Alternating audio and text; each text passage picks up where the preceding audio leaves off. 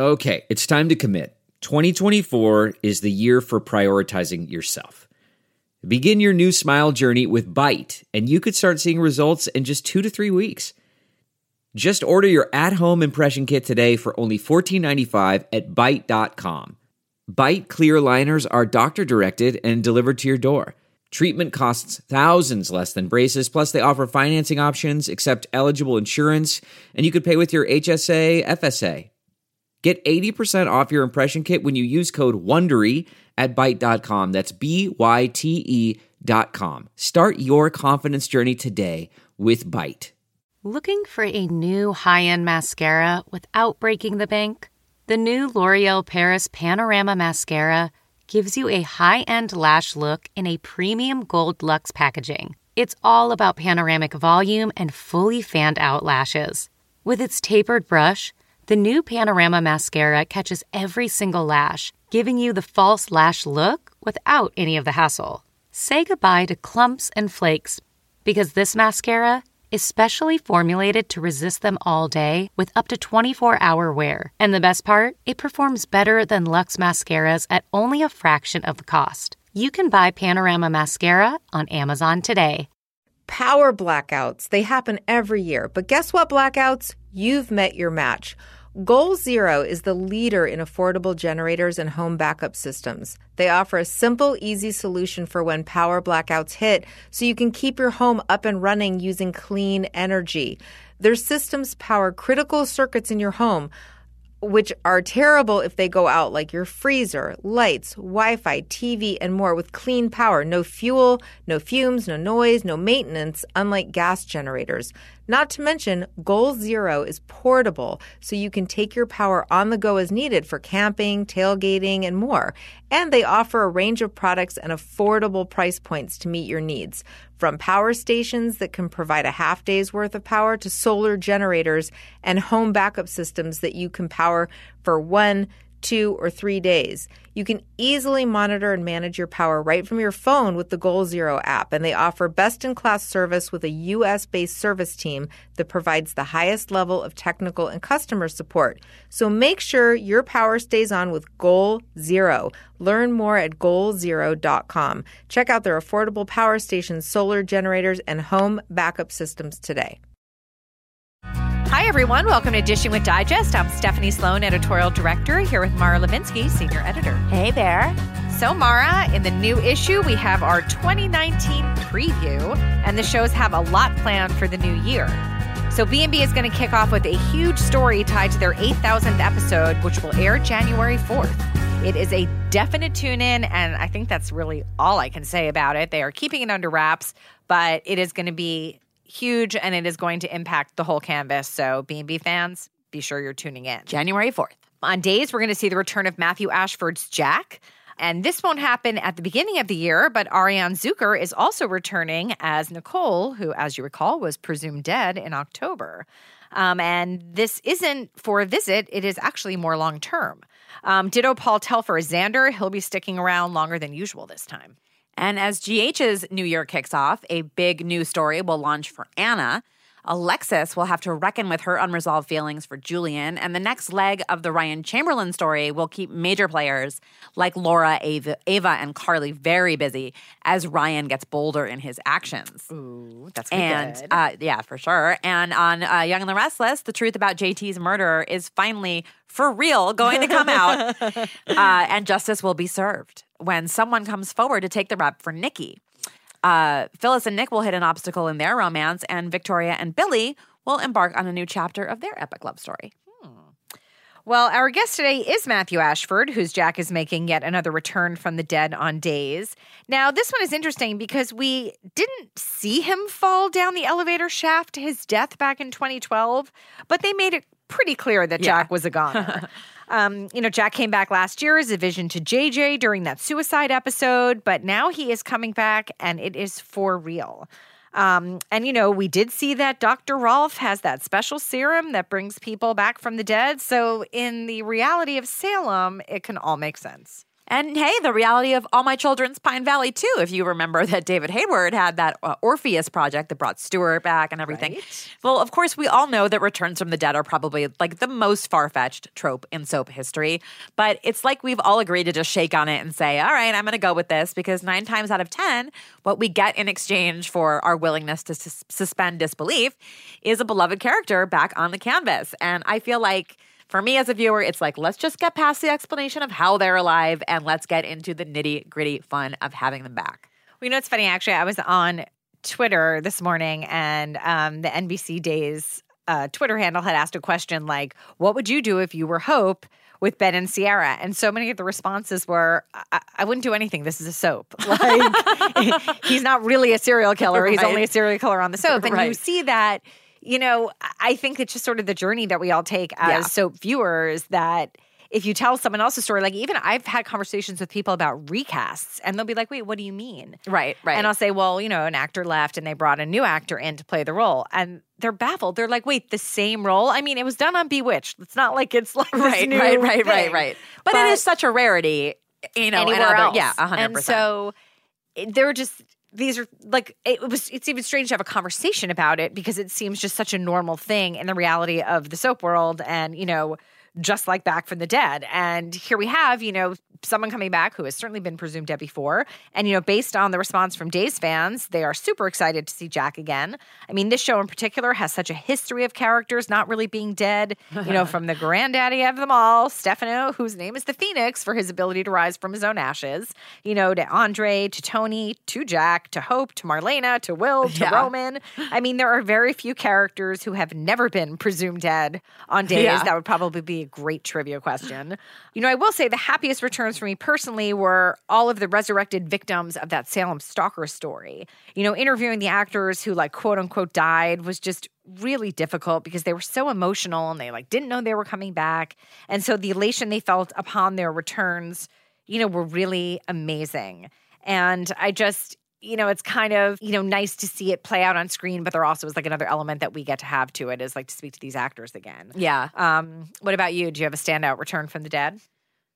Well, I think there's like sort of a theme to mine, which is that there is like little I love more as a fan than something that, you know, happens pretty frequently on soaps, but kind of happens only on soaps, which is this arc of the first time the love of the presumed dead character's life sees them for the first time upon their resurrection. So like from seeing John see Marlena on the pier on Days of Our Lives, to Sunny seeing Brenda alive on General Hospital. And, you know, this was a little bit more than a return from the dead, because there was like such a convoluted, you know, double identity story going on and what have you. But that party, that movie premiere on One Life to Live, when Blair saw Todd's original face on Roger Howarth's iteration of the character.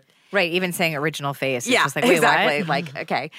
You know, Tad seeing Dixie alive on All My Children. Like, these are the things that are coming to mind for me. There's just such a payoff there, because a lot of the time, these are characters that are only coming back from the dead because the writers were incentivized to resurrect them because they were beloved. They were part of a beloved pairing a lot of the time. And now we get to see this, like, love story resume. And I am a Jack and Jennifer fan, so trust me, I have RSVP'd for Jack's return. Well, let's get Matt on the phone to talk about his big comeback. Hi, Matt. How are you? I'm very good. How are you doing? Good. We also have Mara Levinsky on the phone. Hi, Matt. Hello, Mara. Hello. So we are counting down until your big return on screen. Yes. So how is that feeling for you? I mean, you've been there for months already. Well, it's very interesting, because I've been watching this show, and I'm seeing all this stuff that's happened that I don't know, Matthew don't know, and also Jack doesn't know. And so it's kind of like there's a whole world is happening, and now I'm part of that world too, and now it'll just come rolling out and everybody's going to see it. It's crazy, but it's like a big feature film in a way. Like we work on it, and now we're ready to present. Were you aware of the huge fan response to your coming back when it was announced that initially you were? Well, I wasn't sure. I was, I was, an agreement with them that I would keep very quiet about it. So I wasn't really going on any kind of social media stuff and just keeping a fairly low profile. So I wasn't, until we did the Day of Days, I wasn't, there might have been tiny little bits. So we did an article, but I wasn't sure when it was coming out. So, I was kind of staying out and staying focused on the work. Well, the fans are super excited. So yeah, just so you know, it's kind of a big deal. Yeah, yeah. Well, hey. Well, yes, it's very. You know what? I did start to see people, and then I'd say, well, I can't tell you, but I think you're going to like it. I think you're going to like it, and I don't have to give it any caveats because I have been seeing the show and watching other people's work and enjoying it, and then also getting a chance to read Ron's scripts, and they're such page turners. It really is very exciting. So I feel comfortable telling people, I'm not going to tell you, but I want you to know that I think it's good. So, Matt, you've done a fair amount of coming and going from the show over the years, but in 2012, Jack was killed off in what seemed like a definitive way. Did that feel to you like a permanent exit? I wasn't sure what to say as definitive. Even as we did it, it kind of went off, and it was made me sad because I'd hoped for something more, and it was had this wonderful daughter Abigail. We're just starting to create this thing, and I knew we had JJ, my son, off in England, and but it just didn't seem to come to fruition. And then they kind of said, Josh's character said, well, he died a hero, and I went, oy vey, and oh, that's a kiss of death. And so but we lived in the world of already, of the Stefano DiMeras and all this stuff, and I never thought so much about myself as a character who died, because he just always managed. There was always just some strange, mysterious confluence. And it seemed the same with Stefano. He kept coming back, so I never knew what to make of it. So I just kind of got on with my life and, family and pursuing other work and things. And I said, well, if it comes around, I will just keep my ear open and my door open. But it seemed to play definitively, because people would ask and they'd say, well, he's dead, So you got nothing to say to that.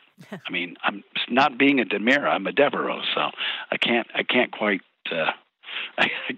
pull that card out. Well, it's the D family thing in Salem, right? It's the D. I know. I said, DiMera, he was the father of our people, so you never know. A father of this country, if not every country. But anyway, I always held out that hope, because I said some of these characters just seem to kind of rise again. Although no one ever called me the Phoenix, might be more the turkey, but I will flap, when called upon. Well, it's definitely standing room only in Salem if you were to call a support group together of people who've returned from the dead. Well, you know what? See, now that somebody sent me something. There's Jack Devereaux supporters and people out there, and they sent me all this stuff to a Jack Devereaux support group, not Jack, a Return from the Dead support group is just kind of hilarious. That is so silly, because they started saying just basic things that are true, and they gave me a helmet stay out of elevators, and but just all sorts of things like, what do you do when you come back from the dead and you don't know anybody and your family has moved on, and and it was just very fun and clever. And I just said, for the people who watch this show and love this show, they'd come up with this whole side angle that's just kind of hilarious. Mm-hmm. So they're very invested. Yes, you know what? I think the people who watch Days or follow it there's a lot of very clever and imaginative and intelligent people who, they in their own rights could be writers or producers or any number of things, and they like this show. So I get these notices about this stuff, and I start thinking. They say way back in 1993 or 19 whatever, Jack Devereaux did this or did that. And I'm like, I just don't remember that. And I know there's things I don't remember, but what I'm beginning to realize, I think they started creating an alternate universe at some point. And they just spun off. And I think they're actually celebrating that as much as anything. Because they, at a certain point, they said, well, we want to see Jack, so we'll just write our own. Oh, like and it was fan like this, fiction. I think this is, exactly. It became a fan fiction, and so there it's alive and breathing and going. But so sometimes I get confused when someone will say something or post something, and I think I know my memory isn't tops, but I really don't remember that. So but it's just, it tells me that people are really, they're engaged, they're excited, and they're ready to see what we've got. Mm-hmm. Oh, for sure. So let's go back to the beginning of your Days career. What stands out to you about your early pre-Jack and Jennifer days at the show? Well, when I first came in, I had no idea who Steve and Kayla were. I had no idea what, a quote-unquote super couple were. I know that I was coming in to take over the role of Jack Devereaux that was being played by someone else, and they asked me if I wanted to see what the other actors had done, and then I, because I'd been on 2 other shows already, I knew that maybe the choices they made didn't pan out, so maybe it'd be better not to see what they did. So I just kind of said, I think I'll be okay, but let me sit down with this Mary Beth Evans and this Stephen Nichols and let them tell me who Jack is. And we did that, and they told me, especially Stephen, who Jack is and who Jack is not. But what they really did was they told me who they were. And so I was able to come in with that knowledge of these 2 people, which is pretty wonderful, because when you meet them on stage, on camera, it was so intense. It was like nobody else was in the room. And then they told me, said, oh, you're married to her, and he's your brother, but you don't know that. And so it was like, wait a minute. I'm like the non-person in this room. I disappear. And this, I think, was what was so challenging to the other actors. And I suddenly had to realize and give myself permission to be in this very strange place where how did I get here? How did I get married to this woman? And and have this guy walk in, and every time he walks in, I disappear. So I kind of began with that, but it was based on what Stephen and Mary Beth already had, and I think the audience, the people watching, they kind of got hip to that there was something wrong with this guy, Jack, that he would allow himself into this relationship and blithely or not so blithely go on. I think he's a bit of a masochist, frankly.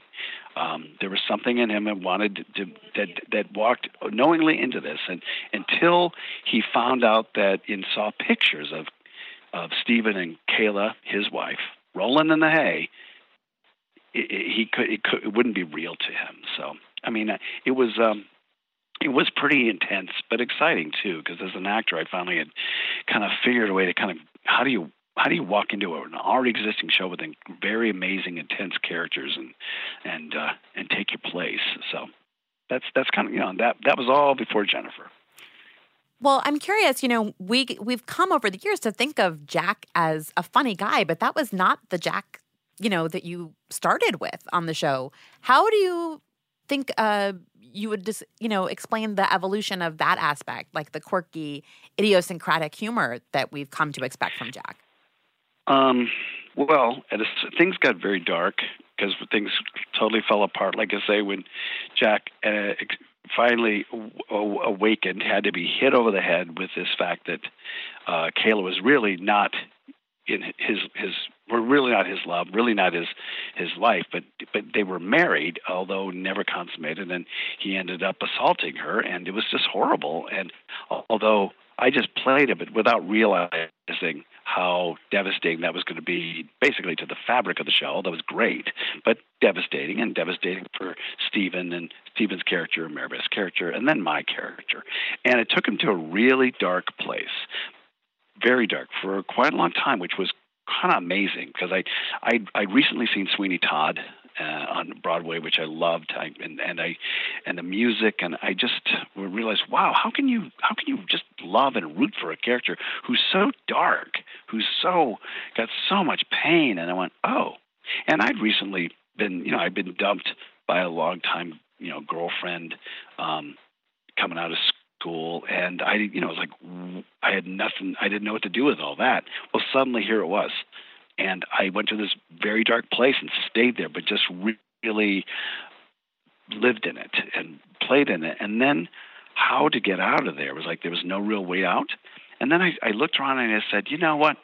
I think Jack thinks he's become a pretty big deal in this town. So I began to look at every person I accommodate is like, can I take this person? Do I have them? Am I smarter than them? Yes. Can I, every single one. I've worked at everybody in town, and almost 99.9% of the time, I was wrong. They always had something on me. I would end up being like bamboozled or befuddled or messed up. And so even though I was supposedly the guy with, the answers and doing, this and that, I'd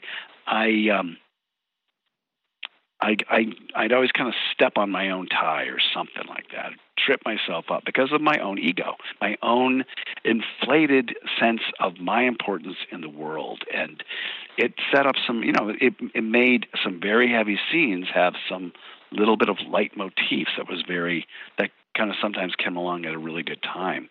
Because, Stephen was always open to a laugh. And Mary Beth would rather laugh than cry any day. And there was nothing funny about our scenes. So, and then I kind of started with other people, the kind of the same thing. There was so much pain with Harper, my father, and Jane Elliott, my domineering, controlling mother, and But I started to be able to find these kind of moments where Jack was, he thought he was the big player, and he really wasn't. He had yet to meet.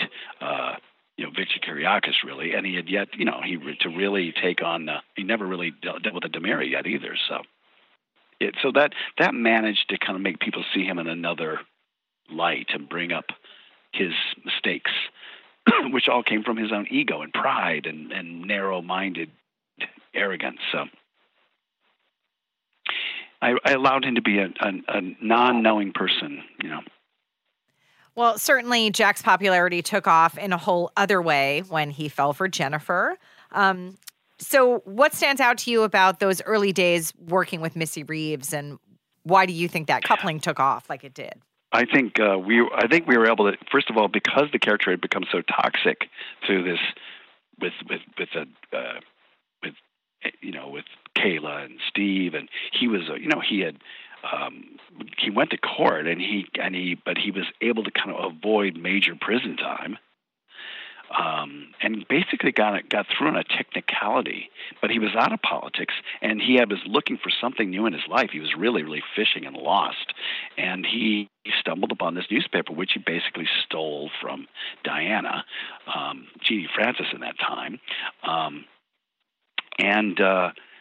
and then this cub reporter comes to work for him, and because the character had become so kind of toxic, they couldn't push into any kind of love story. So they just allowed, and Missy's character had just come from the teen love stories, so they didn't push us. They gave us time and plenty of it, just to see if anything was there. So we just worked.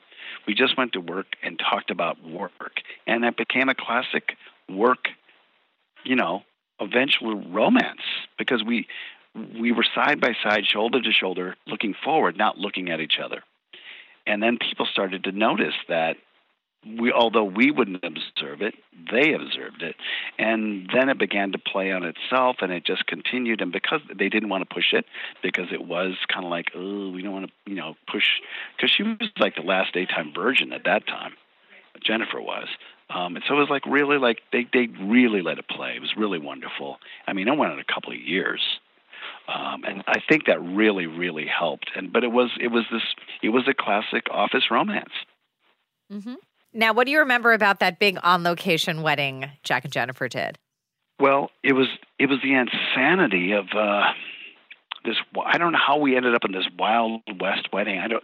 Because we didn't say we were at the Universal Studios. It was place we ended up at. Do you know what it was, Matt? I believe Jack had accidentally invited the whole town on live television, so they needed a venue large enough to accommodate everyone in Salem. Well, there you go. I didn't remember that.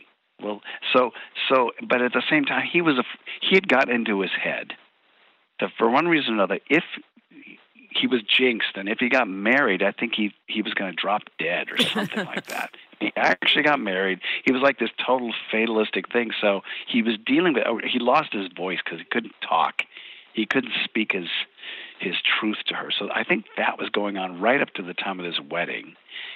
And then everything went nuts, and they were teaching me how to ride a horse, just so I wouldn't fall off it. And Missy was learning trapeze artist acts, and because when everything like fell apart, I came busting out of on this horse, and she was like suddenly up dancing up on the pole, swinging around, and she was doing these stunts herself too, and it was, we had all this craziness before we kind of settled down and actually were able to accomplish the actual deed of the wedding. So it was kind of crazy fun, but what's funny is that people really do remember it. They really do, which is kind of wonderful. There haven't been many like it. Yeah, it kind of stands out. No, I guess not. No, it was a pretty cool choice on part of the producers and the writers at that time, because I couldn't see it, I couldn't understand it, but it played really well, and we would never ever be able to have a set like that and have all that stuff just at our disposals and our fingertips. So it was because they could do a lot of stuff there, and so it ended up being a very memorable experience that people still, just like the fire truck thing when Jack kidnapped Jennifer on the fire truck, and they got Rescue Me, and it was like, I said, yeah, that was pretty cool. We did some fun things back then.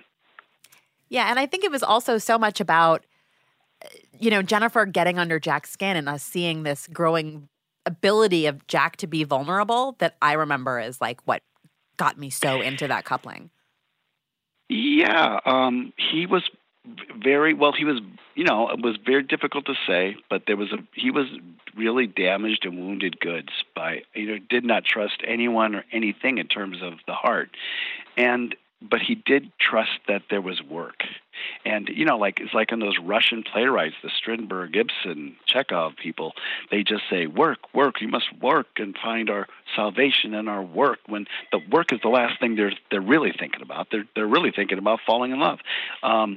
But he was focused on, and being a good writer, being a excellent reporter, and had these incredible high standards that, and trying to get Jennifer from being a bleeding heart reporter and being focused on the facts and all that. And bit by bit, she started to, unnerve him and bring out his heart into the things he was writing, because he couldn't help but be affected by her point of view, because she was not only smart, but she did it right with a lot of heart. So, well, speaking of that fire truck scene, Mara is very vocal about her dislike for Emilio. Oh yes, I was that triangle. that triangle nearly did me in. I have to thank you for stopping that wedding on a personal level. And when we had Missy Reeves on the podcast, she let it slip that you do quite the Billy Huffsey impression. And I was just sitting here hoping that we could get a taste of that from you. Well, you have to see me with my shoulders up. I had to add like another inch, another couple of inches on either side. Billy, and then I got to pull out my long hair halfway down my back. And he, Billy kind of pimps into the room. He would always, he kind of said like, "You're looking at my muscles? You're looking at my muscles. You want to touch them?" And this is to me. This isn't to some girl. This is to me. And after a while, because I went, yeah, Billy, you're tough, you're a big guy, He liked that. So he liked to work with me because I said, yeah, Billy, you be the tough guy. I'll just be the guy who comes along behind. But he didn't realize, the microphone is open still, so it's anybody's guess. We all get to play. But Billy would be like, yeah, yo, oh, you know, and I'll think like, Jennifer, you can do better than this. I mean, he would say something, and I'd look at her like, really? You know, and you know, he'd be like being Billy Cute kind of this thing, and then I go like, come on, Jennifer, he has no job. He has no job. Well, I mean, when I said that, that's when the whole thing came apart. The wheel came off the tricycle because Billy never did have a job. He was like, he walked around all the time being tough and cute and all that. But that's very time consuming. And I'm like, but we were working. We had jobs, you know, which nobody in Salem had jobs, the truth be told, you know. So when I got him on that, he's like, he had nothing, you know, and poor guy. He was a sweet guy and all that, but he kind of thought like it was obvious. And then when I looked at him one day, I said, it's okay, you take her, go ahead. He looked at me, he didn't know what to do. He said thought like, well, we're going to fight. I said, no, I won't fight. You take her. Go ahead. Take her to your job. You know. I mean, like, show her where you worked. Take your girlfriend to work day or something. I don't. You know, it's like what. And you know, so it was very funny because then you know she had to like look. I said, you're not a match. There's nothing there. Come on. You know. They were not a match. She would look at me like, thank you, Stephanie. Well, that's what I mean. I would kind of but I try to appeal to her, say, "Come on, you're college educated, you know." And I could say things that now might be considered a little bit, you know, I don't know, you know, questionable. But you know, the job thing was. I said, you know, does he have a job? No. Like, you know, so she would look and she goes, okay, well, if not him, then who? And then I'd just be mute. I had nothing to say. So then it just ended. So I mean, you know, that kind of dynamic continues. I think even to this day. I don't know that, you know, she should have somebody who's worthy of her. That's you know, and if she doesn't set her sights high enough, then you know, she's not doing anyone any favors. So. Well, another former co-star of yours was Joseph Campanella, who passed away this year. He played Jack's adoptive father, Harper. What are your memories of working with Joe? Well, he was such he was kind of a towering presence in many ways, very sinewy, very thin, sinewy, imposing, of course, a theatrical man, and coming from so many years of films and westerns and theater. He loved to talk about theater. He just said, he's been offered Broadway shows. He said, I just can't go back and do them. I've got 7 sons. I got to feed them. They eat me out of house and home. So, and but he has all these great stories. And then he would turn and become this dark and menacing, cold person. And I just look at him like, wow, he isn't like that at all. He was such a warm and kind person. I mean, he found out I didn't have a car, and he said, "I'm going to help you get a car," because I didn't know what I was doing. So he kind of hooked me up with a person. Probably all of his sons got cars through these guys, I guess. But he was just, you know, he was a dad, and although he didn't play any of that stuff with me, I mean, he couldn't play. You know, he'd had to be my cold and imposing father, and I didn't know most of the stuff that he was up to. I was clueless. You mean knifing half the town, or? Well, yes, exactly. When that happened, that was hard. That got very hard because, like, what are you going to do with that? Now we kind of like, I don't even know what to do with it. It's like you know, he was a United States senator who lost his mind and became the riverfront. I think the riverfront killer. Oh my, exactly. And it's just, you know, it was horrible. And I'm sure because you know what, he's actually a very kind person. That is not his thing, although he could play that cold darkness. But, you know, he would hire other people to do that stuff, you know. But it ended up, it got very dark and very difficult. And our end was like, you know, Joe had like 8,000 lines to say, and it was the first time I'd ever see him struggle with lines because he was actually a classic cue card reader guy. I could never do that, but Joe could just read those cards and just nail it and just run it off. You know, he was good. He was a pro. I mean, all the way, and I miss him. Now, Matt, you mentioned that Days of Our Lives was actually the 3rd daytime show that you had joined, and you got your start on soaps on One Life to Live in 1982, yes, playing Drew Ralston. Tell us about what you remember about,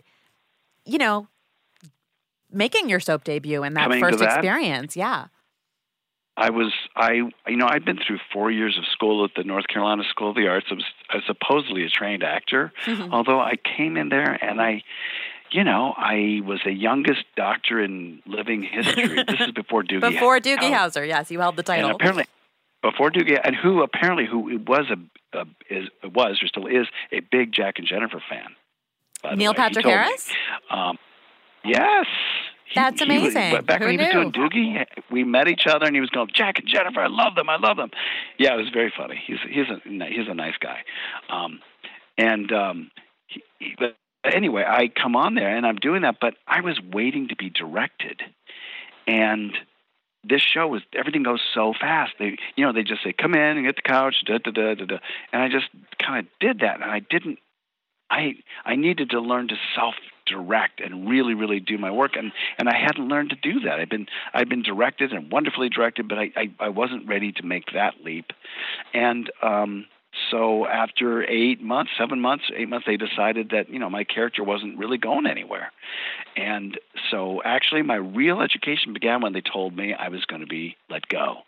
Fired, and it was like, devastation. It was terrible, but it ended up being like one of the best things that could happen. I mean, I was with wonderful people: Michael Storm, Bob Woods, Bryn Thayer, Judith Light, Tony, and Tony. Call? Not Tony Geary. Tony Call, yes, and Tony. He was with Judith, and he was Jerry Anthony. Mm-hmm, mm-hmm. And I just these wonderful people, and Phil Carey, just great people to learn from. And when I was suddenly being, they said, we're going to write you out, but we decided to kill you. But to kill you, we've got to make the people care. So I started going from 1 day a week to 3 days a week to 4 days a week. And suddenly my character had fallen in love with Becky Lee, and she was pregnant with somebody else's baby. And I decided, I'll marry you. I'll take care of the baby and all that. And I ended up working, and just suddenly my character totally came together. And I remember Bobby Wood saying, "Matt, you're doing so great. Maybe they'll just keep you around because it just seems to be going so well." But it had to finally result with me walking into the flower shop to get flowers for the wedding, and this guy comes in, and suddenly, he's robbing the flower shop, and Becky Lee, I leap in front of Becky Lee to stop her from taking the bullet, and I take the bullet, and then you died a hero yet again. I died another hero. Yes, beware the dying heroes. And my brother tells me too that the guy who shot me was the actor. And his name is going to go right out of my head. He's like a famous actor now. He won an Academy Award for the movie about the tulip thief with Meryl Streep. I know exactly. I can't put my name on it either, but I totally know what you're talking about. Oh my gosh! And people are listening to this. He's this very intense looking guy, and. Chris Cooper. So when I kind of it's Chris Cooper. Chris Cooper, yes, thank you. Oh, good for you, Chris Cooper. I think Mara's head was just about to explode. Yeah, it really was. It was. Well, I told I'm back here on days years later, and I'm walking around, and people are dropping dead right and left, and suddenly I'm introduced to this guy who's going to hit me with a brick, and he's just wearing black, and he's got a glove and all this stuff, and I told him in one of my finer moments, I guess, I said, the last guy who killed me won an Oscar. And he looked at me without a beat and said, well, I am a hand model.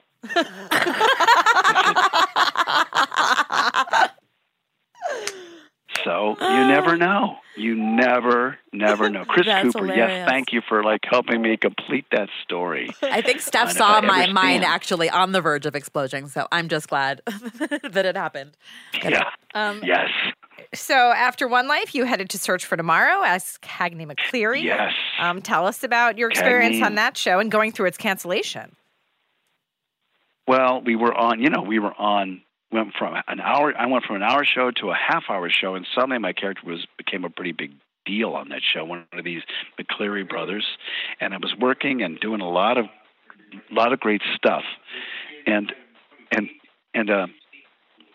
anyway, so I enjoyed the heck out of that and learned a lot more about acting because I was like one of the few happy characters on the show, happily married, and I was a blue collar guy, and I had to find with Terry Oaf, who's just a wonderful young actress, we had to find our own conflict and still be in love. Everybody else got that conflict, but we had to stay married and we had to stay happy and love. So we had to really start to find the differences in ourselves that help us start to figure that out. And, I started learning how to do my work and, basically some self-direction, but just do my work, do my character work. And so to me, it's always a special moment. And the show was doing really well, I thought, but we were going through difficulties, and NBC eventually had to pull the plug. And, so suddenly, after all those years, with those original soap opera went down the tubes, and it was quite a shocker to be on a show that suddenly it's over and it's going away. And I know it happens. It happens to people all the time. It's happened to me, and it's very sad. At the same time, you kind of go like, well, this happens all the time on other shows, movies and plays and everything. It's just for us, and sometimes these long-time running shows, you're gripped by this stuff. So it's serious. It's serious. It's definitely I'll never ever forget it, and the experience of saying goodbye and letting these characters go. I'm still friends with David Forsythe and Jeff Meek. And just and I still have memories of working with Mary Stewart and Stu and these guys. Characters, real characters back in the day. So I remember that stuff. I remember when they were using grease paint and makeup because we were under the hot lights all day. So it was crazy. Now things are so I look and said. Someone says, you have actually lived and worked through this golden age. I went, yeah, I didn't think so some years ago, but now I realize I think that's true. No, you absolutely did. And definitely days, One Life to Live, search for that. Yeah. And definitely these Days of a Life's experience too. Well, yeah, but tell us about being on General Hospital in the mid-'90s as Tom Hardy. Oh, I'm sorry. Yes, in General Hospital. Yes, yeah. Absolutely. Tom Hardy. I came back General Hospital is its own animal, and there's wonderful actors, and the way that they take it on, they're very serious about what they do, and and I'm right there in the middle between Tony and Gary and Maurice, and that was just amazing, and. Christina Wagner. And, of course, everyone was always thinking I looked like Jack Wagner. It was like, I guess I'm here to take Jack's place for a while or something. I don't know. But we did. And we went from being, I went from being a character who was always buttoned up, always kept the lights off in the bedroom scenes, to pouring honey over Christina Wagner. And, yeah, that was some racy stuff. Well, they came out and they said, wow, we've never done that. And I said, you haven't? They said, no. I said, well, I did it because you told me to do it. But I also kind of said, well, I'd like to let people know that, it was nothing. It was a character choice. I buttoned up the last button of my pajamas because I liked them. And I also said, Jack felt more comfortable that way. So anyway, so it comes back to this place now. And the T-shirt and the shirt budget on the show must be pretty poor because the guys have no shirts. They're all topless. Budget cuts. They were the first thing that had to go. No, not Jack. Yes, not Jack. First thing that has to go is the shirts. Right, but Jack gets to keep his clothes. Well, before we let you go, what can you tease about Jack's return? Jack's return is, I have to tell you, I was walking onto the set waiting to make my return, and the show, I was listening off stage of the show, and I can tell you Cassie was running the board. She's telling me really great. She was okay. She was awesome. But I hadn't experienced the writing before like this. Like she was just nailing people right and left and right and left. And I thought, this show can't get any more intense. I said, how are they going to top this? But then at the end, she just turned around and says, just a minute. And they open the door and I walk in. And it was just intense. And everyone was just, you could have heard a pin drop. And it was one of those big party scenes, but they said it was amazing that no one talked. There was no cross-talking. They said it was so respectful of the work that was being done there. And I just have to say that I've experienced that time and again, and I just think that these actors, Cassie, one chief amongst them, and Missy, really command that, and they should, because he's writing some amazing, intense stuff that requires that. But the support was wonderful. So that first show, I'm kind of going, and again, from what I see as the character is very different from what the camera sees. I haven't seen what the camera sees, but in my book, Eve is pretty cool.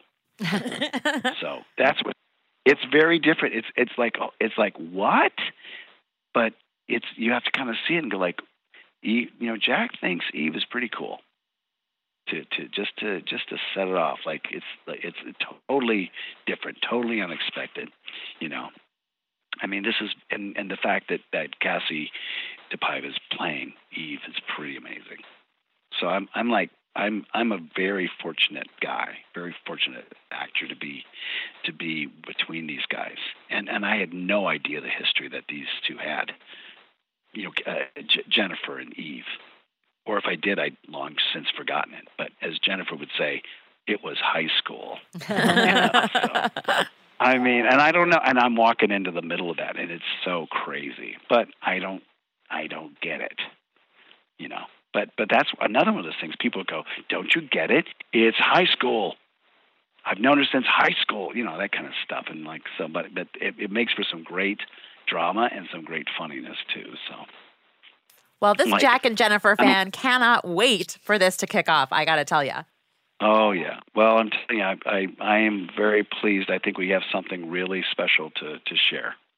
And I'm saying that with the full confidence of having done it and doing it.